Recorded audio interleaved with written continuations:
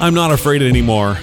Sue McGarvey is here for Weird Sex Wednesday. Bring it on, Sue McGarvey. Hi. Weird Sex Wednesday. I like Weird Sex Wednesday. So I do all these too.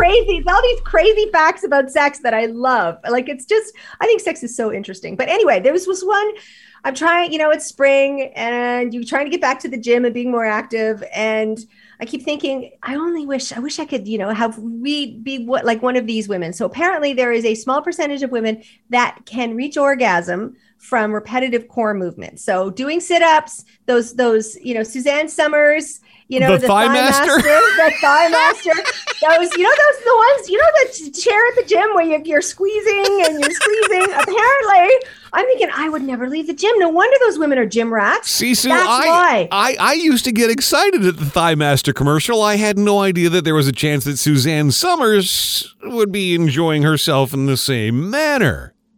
Wow. I think if Suzanne Summers was enjoying herself on the Thigh Master to reach orgasm, like, wow, would that ever be cool? I know. Oh my God. You can do that. And so there was this whole article again that came out when they were doing clitoral hood piercings, and that if you had your clitoral hood pierced, you could reach orgasm climbing the stairs. So of course, somebody double dared me. And I went to, that place, that New Moon Tattoo in Orleans. There's still, there was that whole thing. Okay, so true story, Friday night there. And, you're in a private area, but the walls don't go all the way to the top. Right. And there are people in the chairs getting their tattoos done. And I scream.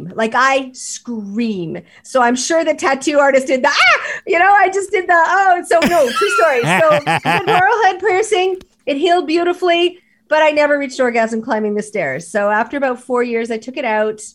After a while, but it was fun while it lasted. It was a really fun thing. It was everybody has a new toy, right? That makes me think of the Janet Jackson interview when she talked to Oprah. This is years ago, and Oprah asked her about the nipple piercing after the Super Bowl, and right. Janet described it in, oh yeah, well, every single time I walk or move, and the sensation of my clothing even moving against me. So it makes me think of that. Okay, so Yeah, listen. Yeah, I'm not too much of a wimp. I don't have my ears pierced. I don't think I could do a nipple piercing. Ow, ow, ow, ow. I've got my ears pierced. Sensitive? I would. Yeah. I've always told myself if I lost the weight, and of course this requires going to the gym. Now I can't go because I will never look at anybody without laughing.